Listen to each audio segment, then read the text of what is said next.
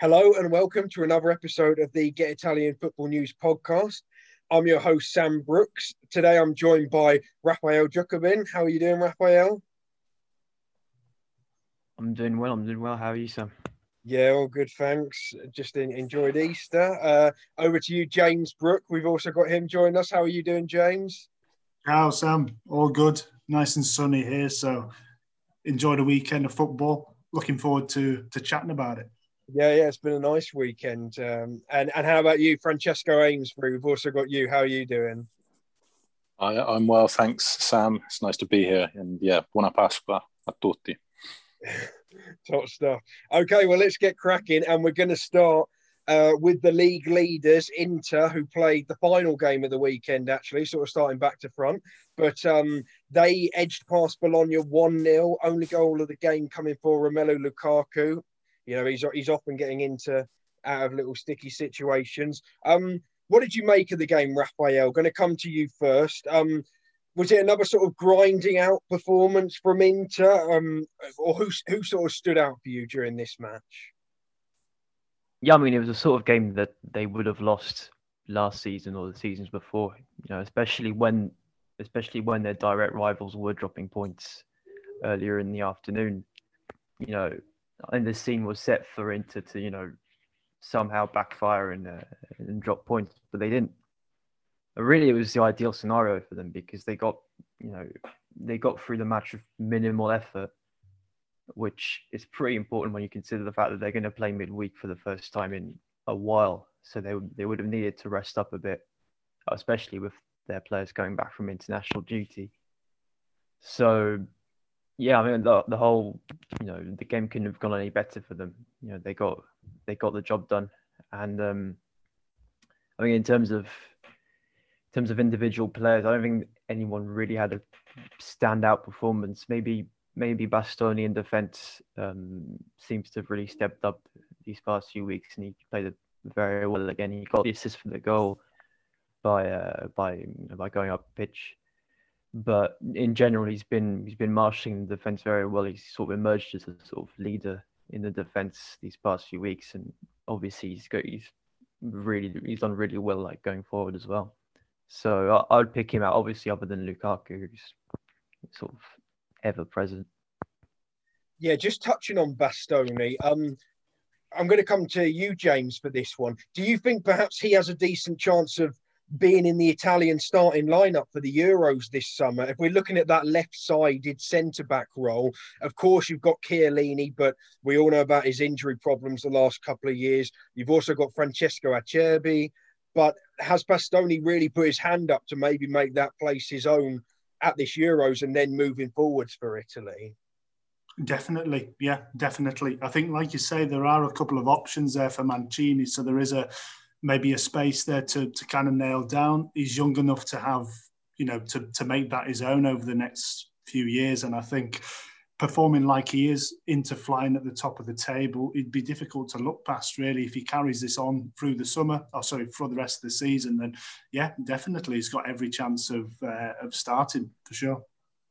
Yeah, I think Mancini didn't give too much away during the last international break. He sort of used a lot of different combinations in that defence. So it'll be intriguing to see what he does finally go with come June. But as we've mentioned, Lukaku did get the winner. I know the last couple of years in particular, there's been a bit of controversy about, Serie A MVP. Of course, Ronaldo got it a couple of years ago. Was that deserved or was that just because of the name? And then last year, Dybala got it when, of course, Ronaldo was also in the running and Papu Gomez. Francesco, do you think there's any debate over Lukaku getting it this year? My vote would be for him. Yeah, I think he's had the biggest impact on a team. I don't think any other players had a bigger impact on the team that they've been playing for. I know that statistically you could argue that some of the players, maybe Ronaldo has scored more goals, for example, have been better in certain areas. But in terms of how much of an impact and how much a team misses a player when they're not there, Lukaku probably has the biggest influence on the side that he's playing for. So for me, yeah, he's and Inter, it looks like they're going to win the league. So he probably has had the biggest impact on the season as a whole out of all the players. Yeah, I think for me, when I'm looking at kind of player of the season, you try and look at who's been the best team, Inter by a mile, who's been their best player, most important player. As Francesco says, it's Lukaku. You can't really look past him for it. He's kind of the symbol of this team in many ways. He's kind of a leader in there. He's top scorer, obviously, and he's come to kind of symbolise that squad. I think Barella's probably one who's worth a shout, possibly. I think he's been excellent. He's been driving them on really as well. So I think it will be Lukaku, because it does tend to be one of the big names as well, as someone for Serie A to kind of stick it on. And Lukaku is surely kind of the figurehead for that, really. But I'd say Barella might be in with a shout as well. Beyond that, it's a bit tricky to say, really. Obviously, Ronaldo's been putting up the numbers again, but yeah, he's not really been good enough on the whole. So I'd probably give it Lukaku. I don't know what Raf thinks, whether he's got a different opinion, or are we giving it to Lukaku early? Yeah, I would agree, to be honest. I can't really see any other player emerging from now, but between now and the end of the season, to really challenge him. The only thing I might add is that we just spoke. You guys have just spoken about the Inter defence, and certainly at this time of the season and in the second half of the season, it feels like a lot of the winning of this title, if it turns out to be a win, has been because of how well they defended. I think they've conceded 3 goals in their last 11 games.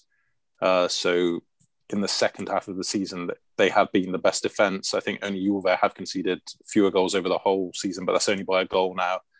And all of those defenders, would deserve a mention, and have certainly the defence as a whole has been as important as Inter's attack, if not more important, especially in the last few games when their players been a bit sketchy, but they have been keeping clean sheets.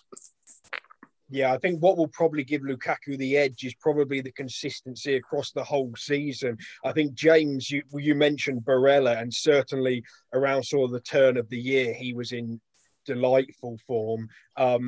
And with Inter's defence, as you said, also in recent weeks, that has been exceptional, but they did have some issues at the start of the season. It's hard to really say when Lukaku's had an off period, because there just hasn't really been one. So that's why he will probably get the nod, it seems.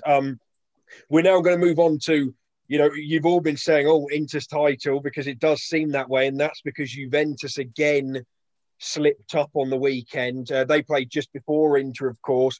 Really good game, this one, actually, that sort of went back and forth a bit. Torino managing to hold Juve to a draw 2-2 in the derby, a rare point for them in this fixture. Raphael, going to come to you. Is Pirlo running out of time, or do you think that Juventus will stick with him no matter what going into this summer, and will really back him in the transfer window? I think they will, just because, they haven't really got much of a choice. I think that, this summer isn't really, the summer for any team to make big changes and big investments, considering their payroll is already quite big.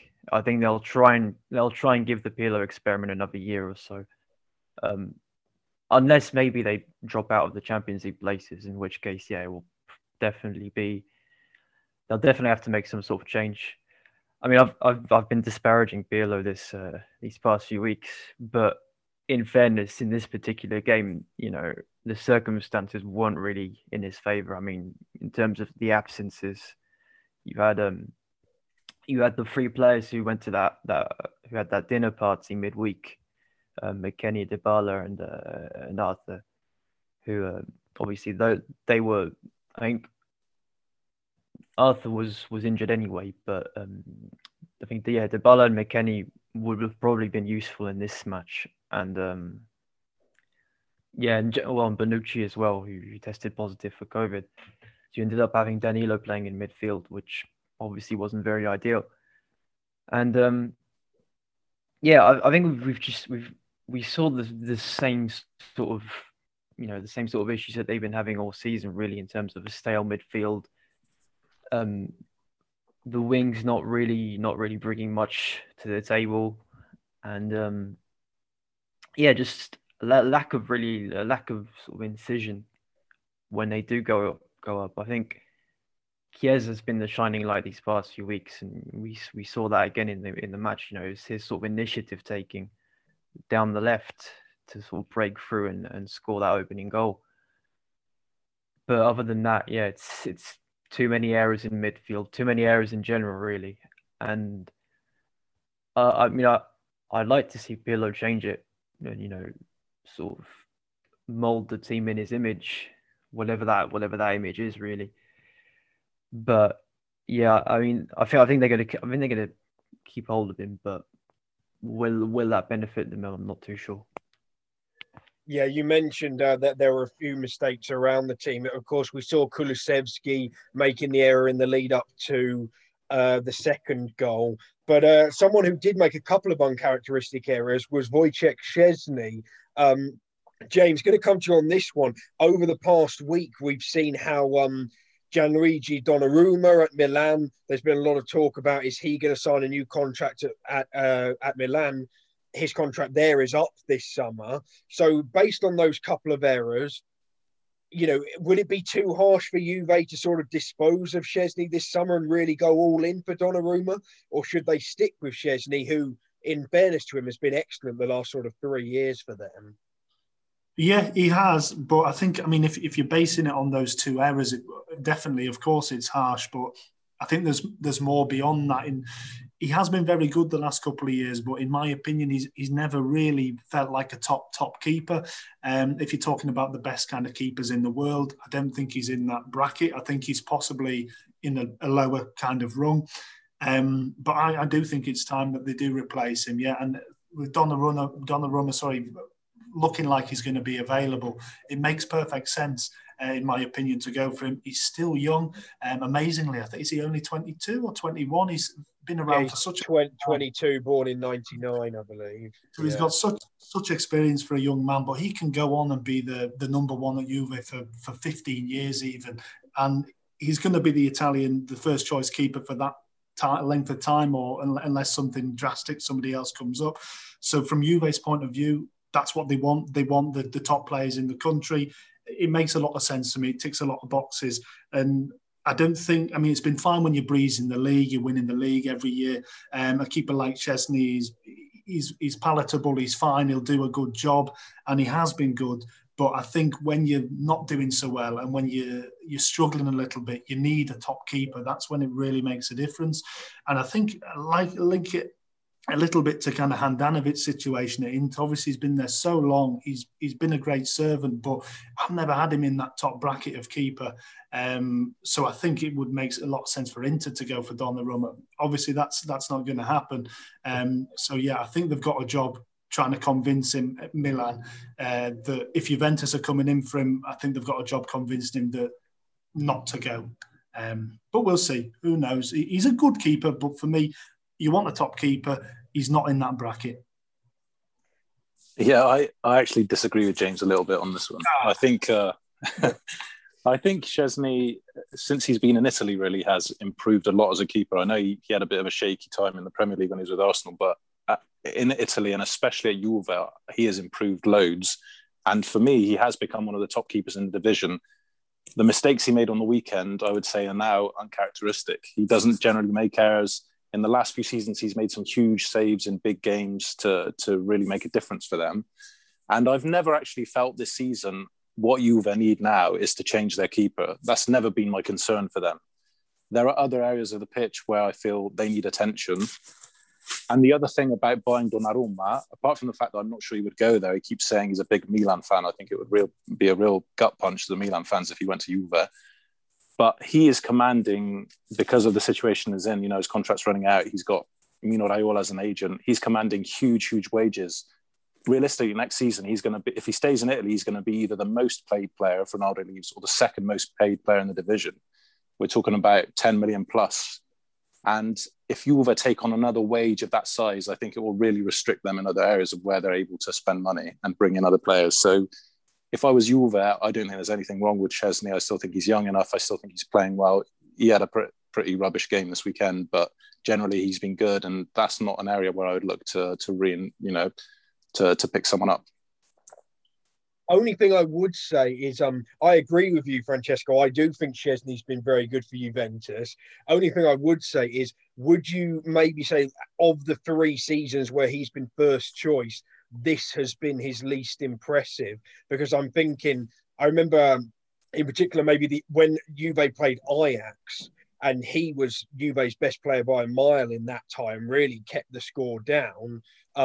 But then we think this season, the weekend, the goal against Porto, which ultimately cost Juve going out of the Champions League, could he have done better from that free kick? Are these errors starting to creep in a little bit more, would you say? I think you're probably right that this has been his least impressive season, but I don't think it's so bad that is an area where Juve need to change things immediately to have a chance of winning again. I think, really for me, the midfield area is where they need to sort themselves out. And if you bring on a wage of 10, 12 million euros, I know you'd get Donnarumma for free, but if you're then having to pay him that much money, I think it restricts you from being able to bring in top players in other areas of the pitch. So I wouldn't go for it. I think Szczesny is fine for where they are now. He's a good keeper.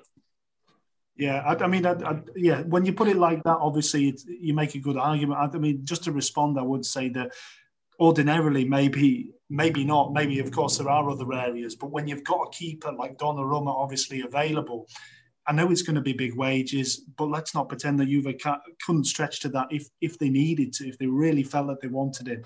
I think when you've got a keeper of such already such standing, but such potential available for no transfer fee, I think you go all out for him, regardless of, if you've got Oblak in there, if you've got maybe Ter Stegen, Alisson, you probably don't. If you've got someone like Szczesny, I think you probably do look at it and go, well, here's a unique opportunity to have a player like Donnarumma. I think you do it, but yeah, I understand he has been excellent. And a lot of people here in England will judge him based on his Arsenal days, and they don't realise he has come on so much since then. But I do think that there are better keepers out there, and Donnarumma, I think, is one of them. I thought that would be a healthy debate, and it certainly was. I think that's very interesting. I think we're possibly talking about the 2 best keepers in the league. So, yeah, of course, that's very interesting. But I do want to also touch, of course, on Torino. This was a really good result for them, actually. Raphael, from your point of view, how impressed were you with them, considering they're really up against it, trying to, get out of this relegation dogfight? Did you think they were really good, or was it more of Juventus being so far below par? It was a bit of both, really, but it's clear that there has been improvement under Nicola. I think, especially since the January window, actually, you've had Mandragora and Sanabria coming in, and they clearly had an impact. And I think generally, what's impressive with Torino is that they have actually got quite a lot of depth in attack. You've got Belotti, but they compare him up with, they've got 3-4, let's say, mid-level strikers who can come in, at different parts of the season, depending on who's in form and who's not, and do a job. So you had Sanabria this week, who scored the double. You had Zaza 2 weeks ago, who scored a double as well. And then before that, at the start of the season, you had Bonazzoli, who was doing quite well. And they've got those options, which is obviously quite good for a club that's in their position. That's a very good option to have, especially when the other teams around the relegation zone are potentially struggling for goals. So I think that's an asset that's probably going to have them pull through. And in a general sense, I think the whole squad has picked up. Let's say they've picked up form. Sirigu, we saw he came up with a brilliant save from a Bentancur shot. I think it was early in the first half. And but Sirigu at the start of the season was he just kept letting goals in. Clearly, he's sort of he's improved. Not just him, obviously the defense in general, the midfield, and I think what we're seeing is a more coherent setup. So yeah, I think they've definitely improved, and they are on track to stay up. Yeah, cool. They're a couple of points clear of relegation at the moment, with a game in hand as well. We'll have to see when that Lazio game does take place. But I'm now going to move on to the other horse in this title race, although it is quickly becoming a one-horse race, and that's Milan. They were the early kickoff on Saturday, held to a 1-1 draw by Sampdoria, despite Sampdoria playing the last half an hour with 10 men. James, going to come to you. This weekend, Milan couldn't really blame it on injuries. That has been an issue for them the last couple of months, but they were not too far from full strength. Do you think Pioli's being too loyal to his players? You know, I'm thinking sort of Castillejo not really doing it. Çalhanoğlu not at his best right now. Even Theo Hernandez had a bit of a shocker, to be honest. Does he need to mix it up to stop this rut that they've got themselves into? Possibly, but I think the danger then is that you mix it up, and at such a crucial part of the season, there's no saying what will happen if he mixes it up. They have been successful despite kind of the form this year. The rest of the season, they have been successful with those players. I mean, Castillejo, I've never thought he's good enough for Milan, to be honest. But yeah, the trouble is if you try and change things, you start to cave, and you start to play players who haven't been playing as much, who are maybe a little bit not quite match fit as they could be. You could still lose games, and all of a sudden the pressure's then on Pioli, and why did he change it, and things like that. So do you stick or do you twist? I think that's where the manager makes his money. For me, I'm not sure that they were fully quite at full strength. I know they've maybe not got as many injuries as they have, but you look at the players that were out. There's still, Diaz was out, Leao was out. There's one or two. Calabria still a miss for them. I think Salamakers isn't a right back. So I think there are still mitigating circumstances in that respect. And I think it's just too much squeaky bum time to try and change things too much. I think you have to go with what's been successful. I know the other boys want to jump in, so I'll let them take it. Yeah. What I was going to say is I think one of the things that is weighing on Milan now is the psychology of the situation has changed a little bit. When they were flying earlier on in the season, even though they were top of the league and they were defending a lead, they were essentially playing without pressure because they were punching so much above their weight. They were so much higher than their expectations pre-season. There was no pressure for them. But all of a sudden, they have something to lose because not only have they dropped away in the title race, but they're only, I think, 3 points ahead of Napoli in fifth now. So there is a real chance that they drop out of those Champions League places. And it feels like there is so much riding on Milan qualifying for the Champions League this season because they have so many of these young players who could stay, but they could also leave if they don't have Champions League football, if Milan can't afford to pay their wages. This week, for example, there's obviously been a lot of talk about whether Donnarumma was going to hang around. And one of the things that might stop him hanging around is if Milan don't qualify for the Champions League, both because he wants to play Champions League football, but also to be able to afford his wages. Milan needs that economic, input from those Champions League games. And so all of a sudden, from having nothing to lose and, we're out in front and we can just play freely, there's this pressure, there's a tension that wasn't there in the first half of the season. If you look at the players that played, a lot of them had pretty good weeks with the international games. Ibrahimovic got a couple of assists. Çalhanoğlu had, I think, goals and assists in his games for Turkey. So those players are playing well. But now when they're back in Milan, there's a tension because all of a sudden the teams behind them are catching up and they have something to lose for the first time in the season, really.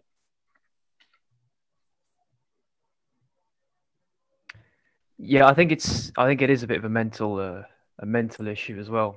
I think we saw. The best example of it was Ben Nasser doing a bunch of interviews with different media, like media stations and outlets in the week running up to the game, and obviously he was talking about how Milan's ambitions and whatnot, and then you had Antonio Conte in his pre-match press conference saying, we don't talk, we just get on with it and get our heads down.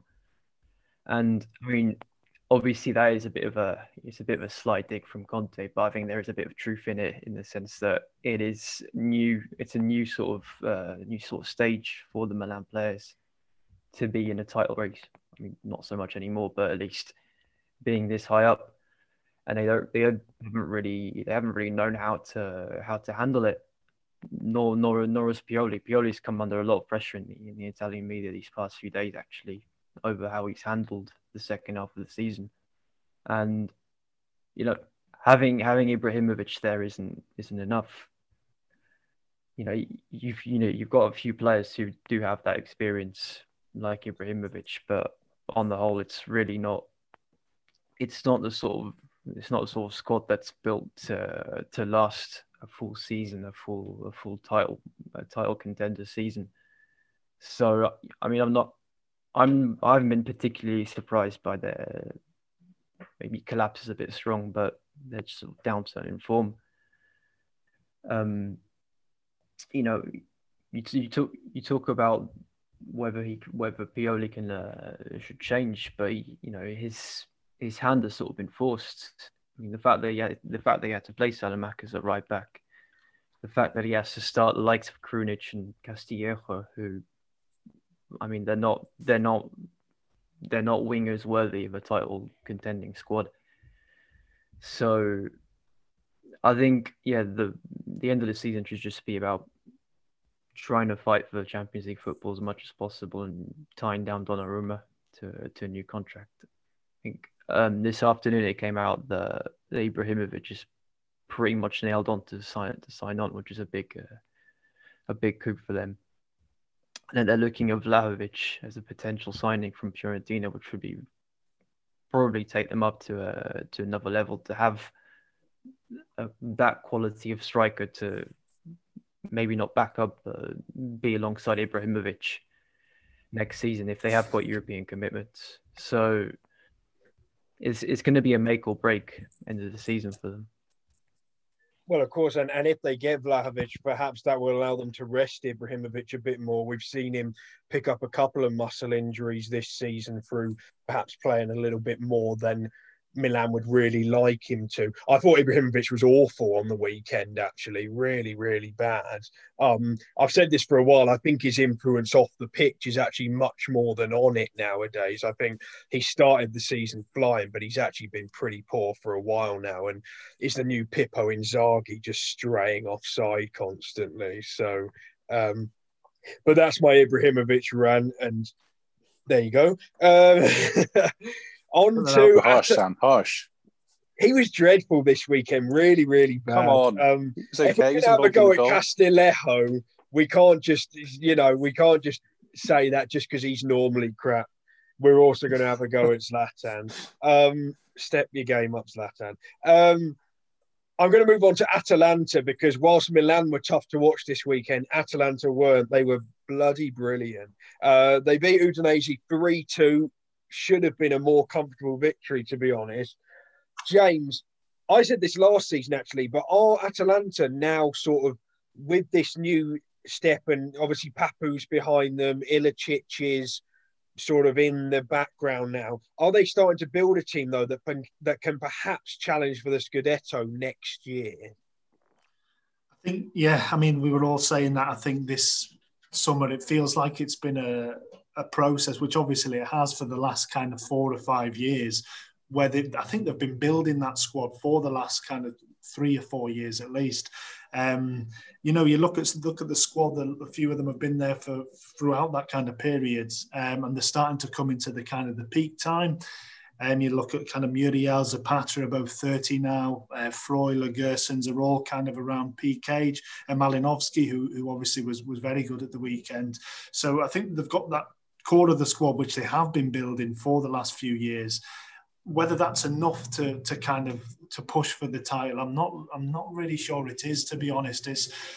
It feels like the peak, and it felt like this year was the one where they could really have a go for it, especially with Juve in transition and everything around kind of COVID. It felt like they had a squad which was properly settled and properly had the quality to try and go for it. But I don't know. It feels like they just need something extra, whether that's a player or whether that's something different. I'm not sure. It just feels like they need one more jump for me. And whether that'll be next year, I'm not sure. It felt like it could have been this year, and they might have just missed the boat slightly in that respect. But I'm sure they'll have some kind of things lined up in the summer, some business lined up. They're always smart with the business. I know they're looking at the Malmo centre-back, aren't they? Ahmed Hodzic, he looks an excellent player. If they can pick up one or two kind of bargains like that, I'm sure they'll go again. But it feels like it's kind of now or never, really. Coming towards that end of the cycle, I think it has to be next season, or I don't think it'll be within this cycle, really. Yeah, you picked out all the key players from the weekend there. Malinowski played a couple of lovely through balls. And of course, Muriel and Zapata got the goals. Francesco, going to come to you. A couple of weeks ago, we were talking about how Lukaku and Lautaro are probably the best attacking partnership in Europe right now in terms of a front two. Do you think this season, given how much we've seen Muriel and Zapata playing more and more together, that is possibly a partnership that can challenge Lukaku and Lautaro next year if they can stay together? Yeah, I think that Atalanta are now at their best with that front two and Pessina playing in behind. And that isn't something I thought I'd be saying, in the summer because of how important Ilicic and Gomez were to Atalanta. I don't think any of us were expecting those two players to not be, front and centre for them. And but I really like Muriel and Zapata together. I think they work really well with Pessina coming from behind, or Malinowski this weekend. And I do think that they are one of the best strike duos in Europe, not just in Serie A, but in Europe. I think for Atalanta, the problem could be, I should say, is that they still aren't at that status in terms of being a club that is just able to keep hold of their players if they want to. I think if bigger clubs come in, they could still get taken away. So players, for example, like Muriel, there's been rumours he might leave this summer already. I think Inter are sniffing around him. And that's going to be the difficulty for them. And the other thing is attracting bigger players. For me, Atalanta have grown into a legitimate big side in Italy, but possibly outside of Italy, they're still not seen that way. And so bringing in players from outside of Italy who are going to make a difference, who are big enough and good enough to make a difference and make them a title challenging team is probably going to be a little bit trickier for them. But the main thing for them is keeping hold of the players they already have. I think that could be a challenge. Yeah, it will be interesting. James, did you want to add anything? Yeah, I mean, I just look on kind of Zapata and Muriel. They seem, Muriel in particular, obviously, has not played quite as many minutes as Zapata. He seems happy with that. He seems happy with his kind of position in the squad. And I don't see why either of them would really want to leave. I know if Inter come in with a big offer, it's difficult for them to refuse the size and where they are in the food chain. But I don't see why either of them would want to leave. They're playing in a team which is set up for them to thrive. They're scoring goals. They look like they're having fun. The team they're going to be in the Champions League, I think, next year. I don't see why they'd want to leave, really. So I think they'll both be there next season. And I think we could be in for another really kind of prolific season from both of them if they play together. But like I say, I feel like it's maybe the last stand for that kind of group of players. But I don't see why they'd want to play anywhere else at the moment. Well, of course, that could well depend on whether they do make that top four. But right now, it's looking good for them. And another team who's really making a push for that top four is Napoli. This was possibly the game of the weekend, actually. An absolute guerrilla against Crotone. They looked in control at 3-1, then Crotone got it back to 3-3, but eventually Napoli coming out on top 4-3. Raphael, was this a sort of typical Napoli performance this season where you didn't really know what you were going to get? And having come out the right side of it and looking like they may well make the top four, do you think there's a decent chance now that Gattuso might stay beyond the summer? Yeah, it was a chaotic game, really. Sort of a microcosm of the club season on and off the pitch. So, it definitely gave us entertainment. I think in terms of the blistering attack that Napoli have put together is quite impressive. I mean, Insigne to come back from he was in a bit of a poor spell at the start of the season and maybe midway through, and the fact that the way he's come back into form has been quite impressive. I mean, his assist for the second goal was Di Canio-esque. So it was a lovely sort of move to set up the goal. Obviously, you had Mertens for a great free kick as well. So you had the good side of Napoli, and then the not so good side with obviously you had Koulibaly out, which I mean that defensive performance just showed how crucial he is to them. You know, as a defensive unit, and it shows why he's so highly rated and why he's got that price tag on him. So I think overall, given that Juventus are just, they're not in a good way right now, and then they are going to be playing each other on Wednesday, I think they could possibly overtake Juventus for that top 4 position. And then whether Gattuso will stay on is, it's in the balance really. I think it seemed like a foregone conclusion really for most of the season that he would leave, just because there have been so many disagreements with De Laurentiis, and the fact that they're not. He's never really been there as a long-term solution, but yeah, if he can manage a top 4 finish, then I think they'll probably come back to the negotiating table and maybe hash out a new deal. But anything is possible with Napoli. Yeah, we'll be interested to see what happens with Gattuso. I actually saw one report last night linking him with Fiorentina. I don't know how much truth there is in that, but there you go. I think Fiorentina are linked with a few different managers. But I just want to touch on Crotone, actually, because I think we've all not really given them much of a chance of staying up all season. And it seems that they won't, but they have been involved in some really good games, actually. So, James, do you think maybe they deserve a bit more credit? As, we've had some truly dreadful teams in Serie A over the years. They're not one of them, really, are they? Yeah, I think that's fair. I think that is fair. But I mean, I think you're right. It's not going to be enough. They're too far adrift now, but they've certainly been involved in some good games, like you say, and they've given a really good account of themselves. I mean, Simi, of course, will take the headlines. He's, I think, 15 goals now this season, and he's some of them have been lovely as well. So I'm sure a couple of squads will be looking at him and thinking that he can add something to them. So you're absolutely right. The bottom of the table, and probably deservedly so, but they have put up a more than a good fight, and that's what we like to see. It's not good for anybody when you have teams who just come and get battered every week. So nobody likes to see that, but it's not going to be enough, I don't think. Yeah, that does seem to be the case. And then just moving slightly down the table, then we had a sort of match between two sides either in the Europa League places or just below, and that was Roma against Sassuolo. Sassuolo-Roma, actually. Sassuolo were at home. This was a really good game, sort of a basketball type game, this one, really end-to-end stuff. Ended 2-2.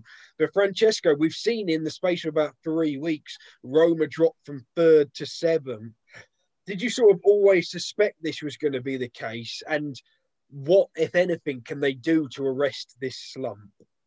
Yeah, they've had a tough month, I guess, really. The last few games, they've dropped a few points. They were 3rd not that long ago. But I always had the feeling that they weren't really a top 4 side in Serie A. I think we've seen with their games against the bigger sides this season how they've struggled for points. And up until the last kind of few games, what had kept them in the top 4 was they'd been solid against the smaller sides. They'd always beaten everyone they should have beaten, and that's stopped happening now. And I think they're 5 points away from the Champions League places now. I can't see them making that gap up from now to the end of the season. I think they'll probably finish okay, and they'll finish in the Europa League places. For me, if I was a Roma fan or a Roma player, a Roma director, I'd be saying, let's focus on the Europa League. I think they still have an outside chance of winning that competition. They've got a decent draw in the next round, and I don't think there are any teams left in that competitions that Roma on their day couldn't compete with. So for me, I think, they're not going to get into the Champions League through the league now. I think the Europa League is what they should be focusing on. Yeah, they do seem to be sort of slipping further and further away. James, did you want to say something on Roma? Yeah, I just wanted to say you kind of asked what they need to do. I think maybe not this season, but what they need, I think, is a proper goal scorer. They don't have one at all. And if you look at the other teams around, that top seven, they've all got, barring maybe Milan, we talk about Zlatan and his issues. Everybody else has got someone who's going to get you 15, 20 goals a season, and Roma don't really. So I think what they need is to get a proper goal scorer to maybe replace Dzeko. Raf spoke earlier about Vlahovic. I think he would be somebody that Roma would be looking at as well. Young, got lots of potential. He's in a similar kind of mold to Dzeko, so that's what I'd be looking at if I was, like Francesco, if I was a Roma director or in a warped reality. I think they'd be in a very different position, probably much further down the leagues, but that's what I'd be looking at. What I would say on that is I think in Dzeko they already have a goal scorer. And for me, right now, the second, I don't know about Vlahovic in the future, I think he's got great potential, but right now, Dzeko is a better player than Vlahovic. I think this season he's had a fallings out with the coach, and that's affected his performances. But Dzeko is still a top striker for me, and I think if they would struggle to pick up a better player than him in that position now. And I also think that actually one of the best signings they made last season was Borja Mayoral. He's had a tidy for a season. He scored a few goals as well. So I think up front they're okay. And yeah, I'm a big fan of Dzeko. I think he's still got a lot to offer if he's not falling out with the coach and the directors and stuff. Yeah, I think that is the big issue. He hasn't been starting anywhere near as much the second half of the season, and it seems that has mostly been down to disputes off the pitch. And he is now 35, so we have to see how long he can keep going for. Moving on to Sassuolo, this was more like the Sassuolo we were seeing in the first sort of dozen weeks of the season. I mean, really, this game could have ended up with any three results, and I don't think either team could have complained. But this was better from Sassuolo, don't you think, Raphael? And if anyone is going to break into that top seven, which have sort of broken away this year, do you think they're probably best placed to do so next year? I think it's definitely impressive when you take into account that they actually sidelined their three Italian internationals for the game.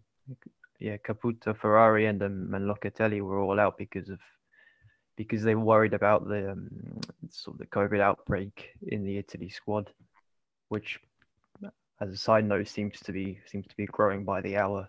We've had a Cragno and Cragno earlier today testing positive, and that's 5 players since they've returned from international duty who have tested positive. So that's something to keep an eye on. But it's obviously seems like Sassuolo have been wise in their choice to leave them out. But in a more general sense, going back to Sassuolo, it does seem like they've rediscovered a bit of that spot that they had at the start of the season. I mean, we were raving about them when they went up to second place, and then things sort of started to fall apart midway through the season. But they still have that very dynamic style of play that De Zerbi sport in. Obviously, things could have gone differently, and they could have taken all 3 points at the weekend. I mean, I think it was Boga who missed an open goal at one point just before they actually scored the equaliser.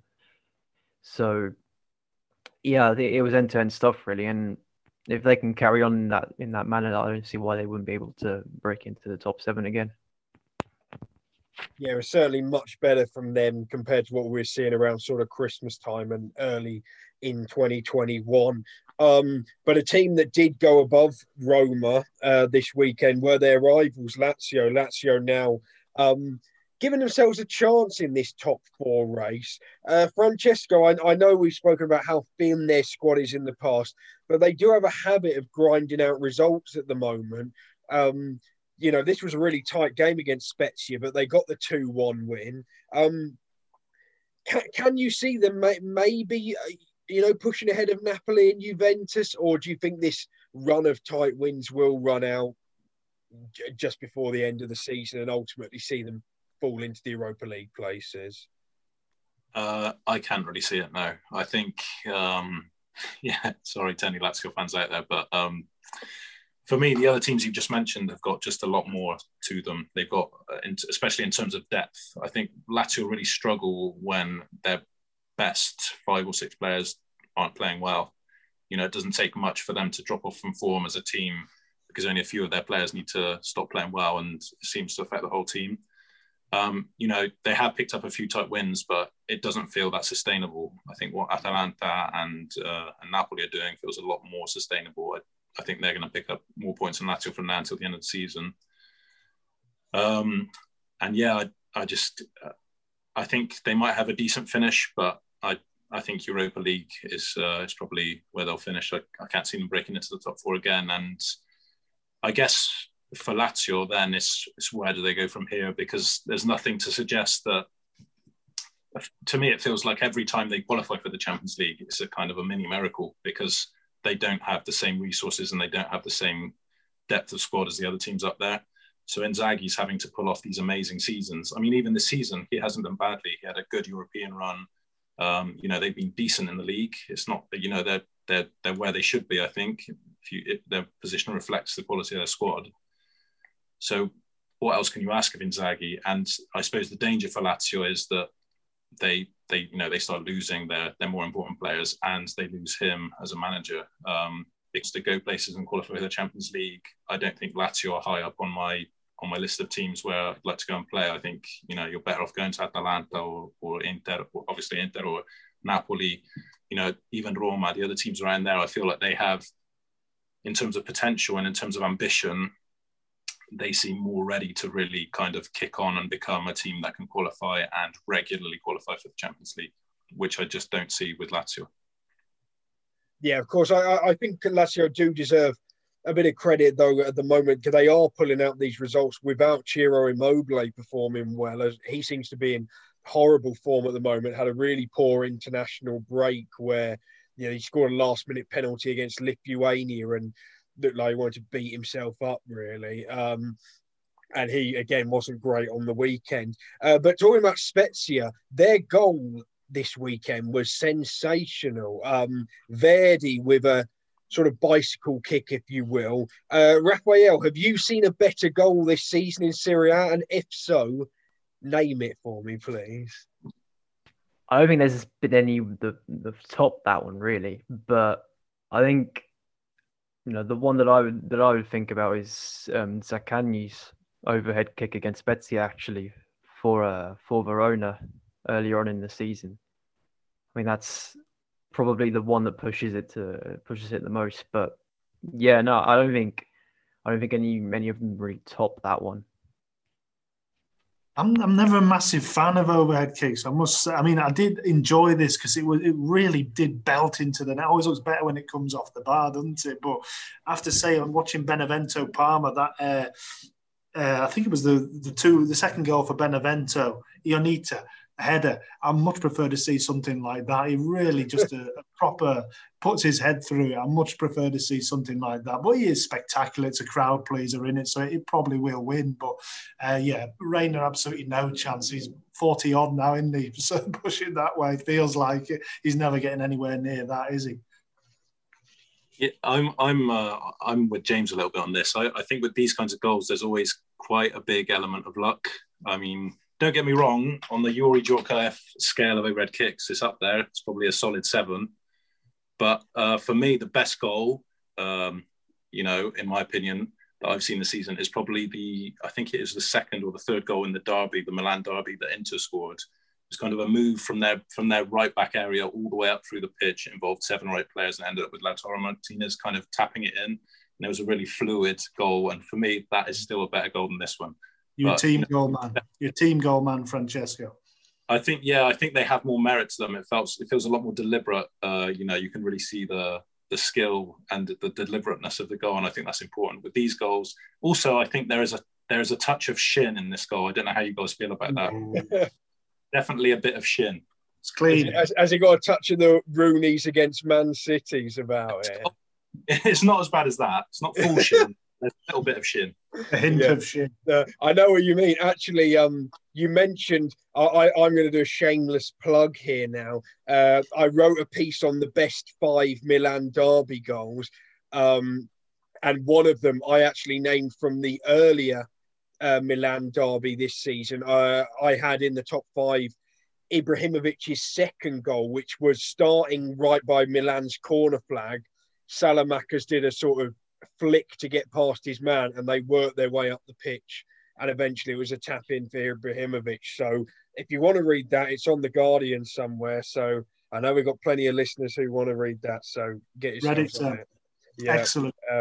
Read it again, guys. So but yeah, we'll have a look at the end of the season, and I'm sure that will make the short list at least. So well done to Verdi. And talking about Spezia, we're now going to talk about teams that are really in that relegation dogfight, and we're going to move on to Benevento Parma. I'm going to come to you, James, seeing as you did talk about Ianni's goal. And this was really good. I keep saying really good game, but this was another really good game. Benevento went ahead twice, but Parma pulled back on both occasions. Good fighting spirit from them, but do you feel that they really needed to get all 3 points on this occasion? No, I don't think so. I think they're not quite in that territory just yet. I think it's obviously Benevento are down there, and if anyone's going to replace Parma or Cagliari in there, it's going to be probably Benevento or Spezia. So in that regard, it was obviously a 6-pointer, but I don't think they're quite in that territory yet. I think there's still enough of the season to go, and they're close enough that it's not a must-win kind of scenario at the moment. So I think it's disappointing because obviously the offside decision was one that could have really gone either way, and disappointing not to get the points in that regard. But I think that the way they equalised pretty late on as well, I think it's more a point gained rather than 2 dropped in the way that I'd see it. I think there's just enough to go that they don't have to start beating themselves up about not winning these games just yet. Obviously, they need to win them sooner or later, but I think at the moment it's not quite must-win territory for them. Yeah, I was going to touch on that disallowed goal. Raphael, not sure if you saw it. It was header from a corner. I'm trying to think who the offside player was, but I personally didn't think the goalkeeper was going to get there anyway. Have you got an opinion on it, or do you think it was fair enough that it was ruled out? I only saw it briefly in the highlights, but I think to me it seemed offside from my first glance. I didn't really think too much of it when I saw it. So he was offside, but it's just about I'm not sure how much he was interfering with play, and it was one of those where the keeper made the most of it. Like, oh, of course I'd have dived and saved it if he wasn't there. But I'm not really convinced he would have. So I feel a bit for Parma on that one. But I'll stay with you, Raphael. Moving on to Cagliari, who are the other side in that bottom 3 right now. They lost to Verona 2-0. And it was a tighter game than the scoreline suggests. Verona got a breakaway goal at the end. But Cagliari, really, it looks like if João Pedro isn't going to score, probably no one is going to. And is that ultimately going to cost them? Or, there's so much experience in that side. We talk about Nainggolan, Godin, even Rugani, given his experiences at Juventus over the years. Does that give them a glimmer of hope, or are you really fearing for them now? I mean, to be honest, yeah, I'm fearing for them. I think you look at their fellow relegation contenders. I think Parma are going to overtake them eventually. Parma clearly playing much better they've been playing much better in these past few weeks. And I think eventually that will translate to overtaking Cagliari at least. I don't know if that'll lift them out of the relegation zone, but I think that depends on how well Torino do. But yeah, Cagliari, they've just been in free fall these past few weeks. Which is interesting because they did have a slight upturn in form when right after Di Francesco was sacked, but it seems to have just settled down into that rut again. And yeah, I mean, we talk about the experience of these players, but I mean, there's also a reason they've ended up at Cagliari. I think, Godin clearly isn't the player that he used to be.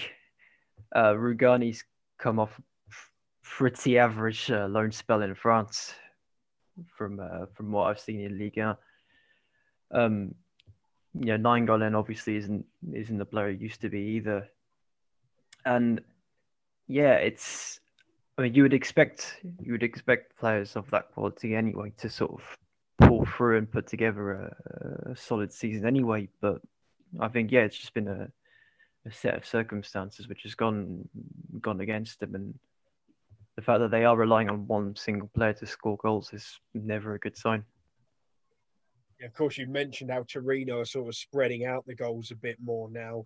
That doesn't seem to be the case at Cagliari. And interesting point on Godin as well. I think he's been quite a disappointment in Serie A, to be honest, given how good he was for about a decade in La Liga. He, poor at Inter and not much better at Cagliari. Final game of the weekend, Genoa-Fiorentina. This was 1-1. We talked about Vlahovic, and he did get Fiorentina's goal in this one.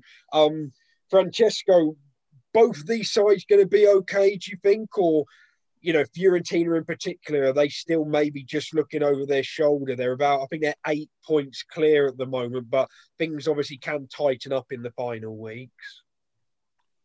Yeah, I think they're both going to be okay. I think Fiorentina haven't been amazing this season, but they have got someone who's scoring goals. James just mentioned how important it is for people to have a goal scorer, and Vlahovic has been doing it for them this season, and that's made a big difference to them. I think they've got kind of the best part of kind of 7 or 8 points above the relegation zone. Is quite a big difference. It's 8 points, yeah. And yes, and Genoa even better off. So I think both of those teams are going to be all right. The other thing I'd mention, we spoke a bit about the Azzurri this week, and about how Immobile struggled. Belotti also didn't have a great international week, and Destro scored this weekend for Genoa again. He's had a really great second half of the season. I think, Mancini should be thinking about giving this guy a chance.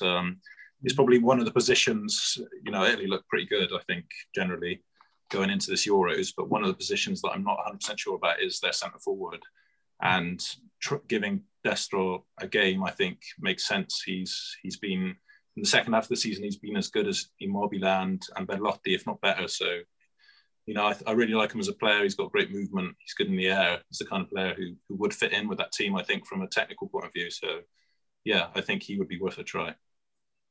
Yeah, I think Mancini even mentioned maybe using Bernardeschi as a false 9. So that's how desperate things have become up front for Italy. These players not sort of transferring their club form to the international stage. But James, just going to come to you, because you said that, not necessarily a must-win game for Parma this past week, but as things stand, it's looking like 2 out of 3 from Parma, Cagliari and Torino. Is that how you see it? Or, I think Spezia are 7 clear, and then Benevento and Fiorentina 8 clear at the moment. Any of those 3 getting dragged in for you, or is it only one of Parma, Cagliari and Torino to survive?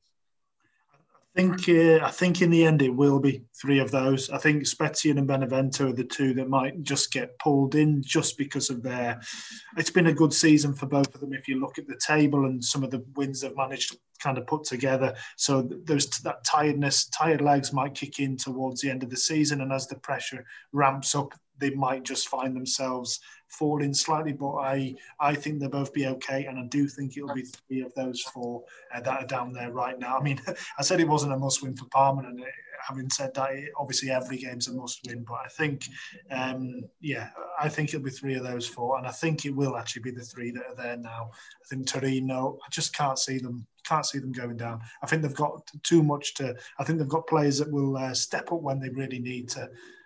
Belotti being obviously the prime example. I don't know what the other boys think, but I can't really see anybody else other than the three that are there now. Yeah, anyone got a different view on that, or are you going with the three currently in the bottom three? I don't. I think they're still up for grabs. I think Parma still with a chance. The only thing I'd say is that this weekend, Torino, in the end, had what could have been a difficult weekend for them. They had a pretty good weekend because I think Parma and Cagliari had winnable games. I know Verona have had a good season, but they're not really playing for anything now. And Parma could definitely have, I think that's a game you can win. Benevento haven't been in great form. And with Torino managing to draw with Juve, it's probably a better weekend than they were expecting to have. But having said that, I think Torino have been pretty rubbish all season. I think they play the worst football in the league. I think watching them against this weekend, they were actually a bit better. But I think the fact that it was such a messy game where Juve were all over the place helped them. But normally it looks like they could play for weeks without scoring. I mean, against Inter, they could play for 2 weeks without scoring. I don't know how. I didn't see the game against Sassuolo. I don't know how they scored 3 goals because it never looks like they're going to score Torino. And so I do think it's up for grabs. I think Cagliari, they're only a couple of points behind. I know a lot of their kind of higher profile players haven't played well this season, but they are still there. And you don't know if they, there's still 10 games left. If they put a bit of form together, I'd say on paper they have a better side than Torino. So there's definitely a chance. And Parma have been good in the last few weeks, even though they probably haven't picked up as much points as they should have. And they're not that far behind now. So they're not out of the running either. I think it's up for grabs. I do think that the teams above those 4 are safe, though. Sorry, Raf, I know you. I just want to. I think Torino are just difficult to beat. I think that's what will keep them up. Is that they don't. The others, they'll maybe have a good result one week and then they'll go and be comfortably beaten. Torino are difficult to beat, so I think that's what stands them in better stead than the teams around them. Yeah, I think I agree with that. They're tough to beat, but going forwards they are horrible to watch. Yeah. Rubbish. Yeah. A bit like the sort of Newcastle of the Serie A. Looks like they might just stay up, but God, it's a tough watch. Okay, so that was the Easter weekend gone. But as we sort of alluded to a couple of times, there are a couple of midweek games coming up. We're going to start with Juve Napoli. I'll come to you, Raphael. Obviously, Napoli are in the better form right now, but Juve have home advantage. This is a game that should have been played about 6 months ago. It's been delayed about 14 times. Now that it's arrived, how do you see it playing out? Yeah, I mean, as I said, I think Napoli are going to take it. I think they're going in with the better form. They've got a few players injured, and generally who are out. But yeah, I think given the chaos at Juve right now, it's hard to see them winning. Which, yeah, I mean, maybe the sense of occasion will bring out the best of Juventus. I think that's the only thing that might tip the scales in their favour. The fact that this has been postponed so many times. I think it's match day number 3 that they're playing. Not 14 times rescheduled, but it's been at least 3 or 4 times rescheduled, I think. So and with all the controversy around it, and all the appeals that have been going on, I think. I mean, the sense of expectation and the sense of occasion really that's going to be sort of attached to the game might bring out a different Juve than what we've been seeing in the past few weeks. But I think it's unlikely. I think Napoli will take a big step towards potentially securing that top 4 spot above Juventus. Yeah, I just wonder whether, with this being, with all the background behind this game, it does seem that this is going to be a bit of a spicy occasion, almost like a derby. And do you think, James, perhaps that could suit Juve in that this is going to be all about the result? It doesn't matter how badly they play or what's gone before.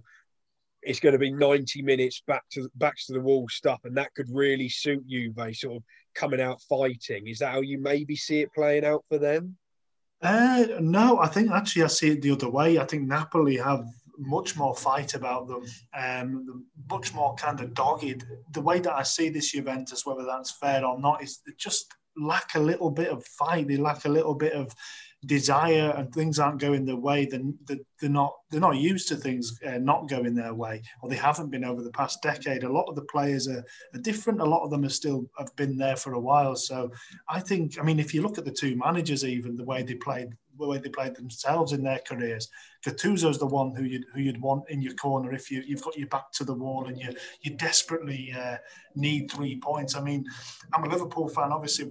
Coming back to the kind of the Champions League final, the penalty shootout. Watch Pirlo going up for that penalty. And if you tell me if you want him in the trenches with you, absolutely not. He looks a shell of a man. He's absolutely everything, nothing behind his eyes, So you put the two managers there together. Gattuso's the one that I'd want in my corner every day of the week. So if it's a straight fight, I think Napoli will come out and bare their teeth, and I think they'll destroy them. Actually, I know. I said last time we had the Milan derby, I went for a big win for. I can't remember what it was. Yeah, anyway, to be fair, you did say Inter would come out comfortably on top in that game, and they did. So I'm going to go the same again. Will your streak continue, or is your lucky run at an end? How about you, Francesco? 3-0 Napoli. 3-0 Napoli. I think there's quite an interesting tactical perspective on this match. I think one of the things both these managers have done recently is played a 4-4-2. Gattuso did it this weekend, and Pirlo's been doing it consistently over the last few games. I don't think it's really worked for either of them. I do think that Napoli's recent run of form has coincided with Gattuso going back to his favourite formation, which is a 4-3-3 with those three, for me, very good midfielders of Fabian Ruiz, Zielinski and Demme holding. I think that was a game changer for them. That's when they really came into form again. And I hope for Napoli's sake, he's not tempted into playing those two strikers again, Osimhen and Mertens. They're obviously both great players. They both scored yesterday, and they both bring a lot to the game. But I think one of the ways that you can hurt this current Juve team is in the midfield, where they're currently playing with two players. And if you outnumber them there with the quality that Napoli have, I think that could be a big help for them. So if Napoli go back to the way they were playing before Crotone with the 4-3-3, then I really fancy them a bit, and especially if Pirlo carries on with this 4-4-2, which I just don't really think it works. It gives up a midfield that's already struggling. If you take a player out as well, I think then Juve, that's one of the difficulties they've had. So I think that's interesting to see if Gattuso goes back to a 4-3-3 to take on this side. Yeah, we'll have to see whether he matches up with Juve or does go back to that 4-3-3. And then, of course, the other match we have is Inter Sassuolo. Inter 8 points clear with a game in hand. This is their game in hand. But Sassuolo have been a bit of a bogey team for them over the years. And, last year, I think this game ended 3-3. And it was around about this time of the season as well. And Gagliardini missed from a yard. And in the end, Inter lost the title by a point. It was wrapped up with a couple of games to go. But what I'm saying is they have been a bogey team. Can you see them causing Inter problems this weekend, Raphael? Sorry, or midweek, Wednesday. Yeah, definitely. I think on the evidence of the past two games, Sassuolo have got their spark back. They're definitely going to cause Inter some problems, especially if they do bring back in those Italian internationals who they sort of sidelined over the weekend. And if Inter play like they did on against Bologna, then I think an upset is definitely on. Yeah, well, we've seen that Inter have sort of been grinding out results. Could that run perhaps come to an end? What do you think, James? I'm just going to say, I think the pertinent point is that it generally, I don't think it matters. I think they may well get something Sassuolo. Obviously, they've picked up, like you say, there's history there, but I think it doesn't matter really at this point. Inter look too good for anything to affect them. I know the kind of pats at Inter, it's not really shown yet, and maybe this is the weekend, the game where it does, but I think it's not going to really affect too much whether they drop points here or not. How about you, Francesco? I know that, sometimes when a team's quite far clear and then one result can sort of lead to a bit of a domino effect where, perhaps they lose and then they get a couple of draws and all of a sudden things tighten up again. Any chance of that being a scenario, or have Inter got it wrapped up and you expect them to come through this one as well? I think they're. I mean that is a possible scenario, but I think it's becoming increasingly unlikely. I think Inter only need 16 points now to win the league. And there are 30 on offer, so they can afford to actually lose 2 or 3 or even 4 matches from now till the end of the season. Sassuolo is a tricky fixture, and I agree with Raphael that they probably need to be a bit better than they were against Bologna, and probably a bit better than they've been in the last 2 or 3 games where they have, struggled a bit, especially going forwards. But they have been extremely solid defensively, and yeah, I think they probably aren't feeling that much pressure at the moment because they have such a big lead. It feels like the other sides around them are under a lot more pressure to kind of sustain their pace, whereas Inter, like I said, they can afford to drop a few points and probably still be okay. So, and that probably helps them, going into matches because they do feel that more relaxed and they probably play a little bit better. Yeah, well, a couple of really interesting midweek games coming up with some excellent sides involved. So we'll see how those ones play out. And then on Thursday, of course, we've got the return of the Europa League. And this is probably the tastiest clash of the 4 Europa League ones. Roma playing Ajax. Raphael, can Roma put their league woes behind them, do you think? Or are Ajax going to prove too strong? It seems like they've been able to sort of put their league form aside in the Europa League fixtures so far. I mean, we saw they blew away Shakhtar. Although in fairness, Fonseca probably had a lot of insider info about Shakhtar, and which probably helped to beat them. But yeah, I think it's definitely within their reach. I think the news today is that El Shaarawy is going to have to sit it out for a muscle injury. But even then, I think in general they won't mind. They're probably setting aside their league form in favour of going as far as they can in the cup. So yeah, I think we'll definitely see a different Roma side to what we saw against Sassuolo. Even if there have been a few media reports of a bit of tension at the Roma training ground these past few days, especially after the Sassuolo result between Fonseca and the squad. So that's something to look out for as well. Yeah, we've seen quite serene progress from Roma through this competition. So, I'm sure this one will be more difficult, but we'll have to see. I actually saw a report linking Fonseca with Crystal Palace today. So I think he can do better than that. But, I'm just seeing these reports. Don't shoot the messenger. But we'll move on from that. Don't go to Palace, Fonseca. Is Roy going the other way? Roy back in Serie A. Yeah, Roy's going to Roma. He's going to pick up Roberto Carlos and try and repatch that relationship. But we're going to look ahead to the weekend games. Just want to get a quick outline of what games you're looking forward to. So, James, anything particular that catches your eye? I think it's quite a bland almost set of fixtures, if it can be. Yeah, they don't look that impressive, to be fair. No. I mean, Spezia Crotone might be something to look out for. Maybe Crotone can begin a fight back and Spezia might start sinking. That's something maybe to keep an eye on. Lazio Hellas might be a decent game. Maybe Hellas can show their credentials for kind of breaking into that top group next season. But otherwise, yeah, it's going to be a steady weekend. I think no doubt somewhere will pop up with a roller coaster of a game. But yeah, either way, it's great just to watch some footy, isn't it? Yeah, I mean, I'm looking forward to Fiorentina Atalanta personally. That's been a bit of a cracking fixture last couple of years. Remember their Coppa Italia semi-final from a couple of years ago was really good. Anything else catch your eye, Francesco? For me, Parma-Milan is an interesting game. I quite fancy Parma in that one. I think Milan are struggling at the moment. We mentioned how Parma have been playing quite well but not picking up results. And, there's a lot riding on that match for both teams. So, yeah, that is the one of most interest to me. And, yeah, I wouldn't be too surprised if Parma win there. Yeah, they've been picking up results. What about you, Raphael? Yeah, I'm going to say Sampdoria Napoli personally. I think overall it's not the most appetizing set of fixtures. I would agree, But I think Sampdoria, Napoli. If Sampdoria play like they did against Milan, then there's definitely a lot of goals in that game to look out for. So that's my pick at least.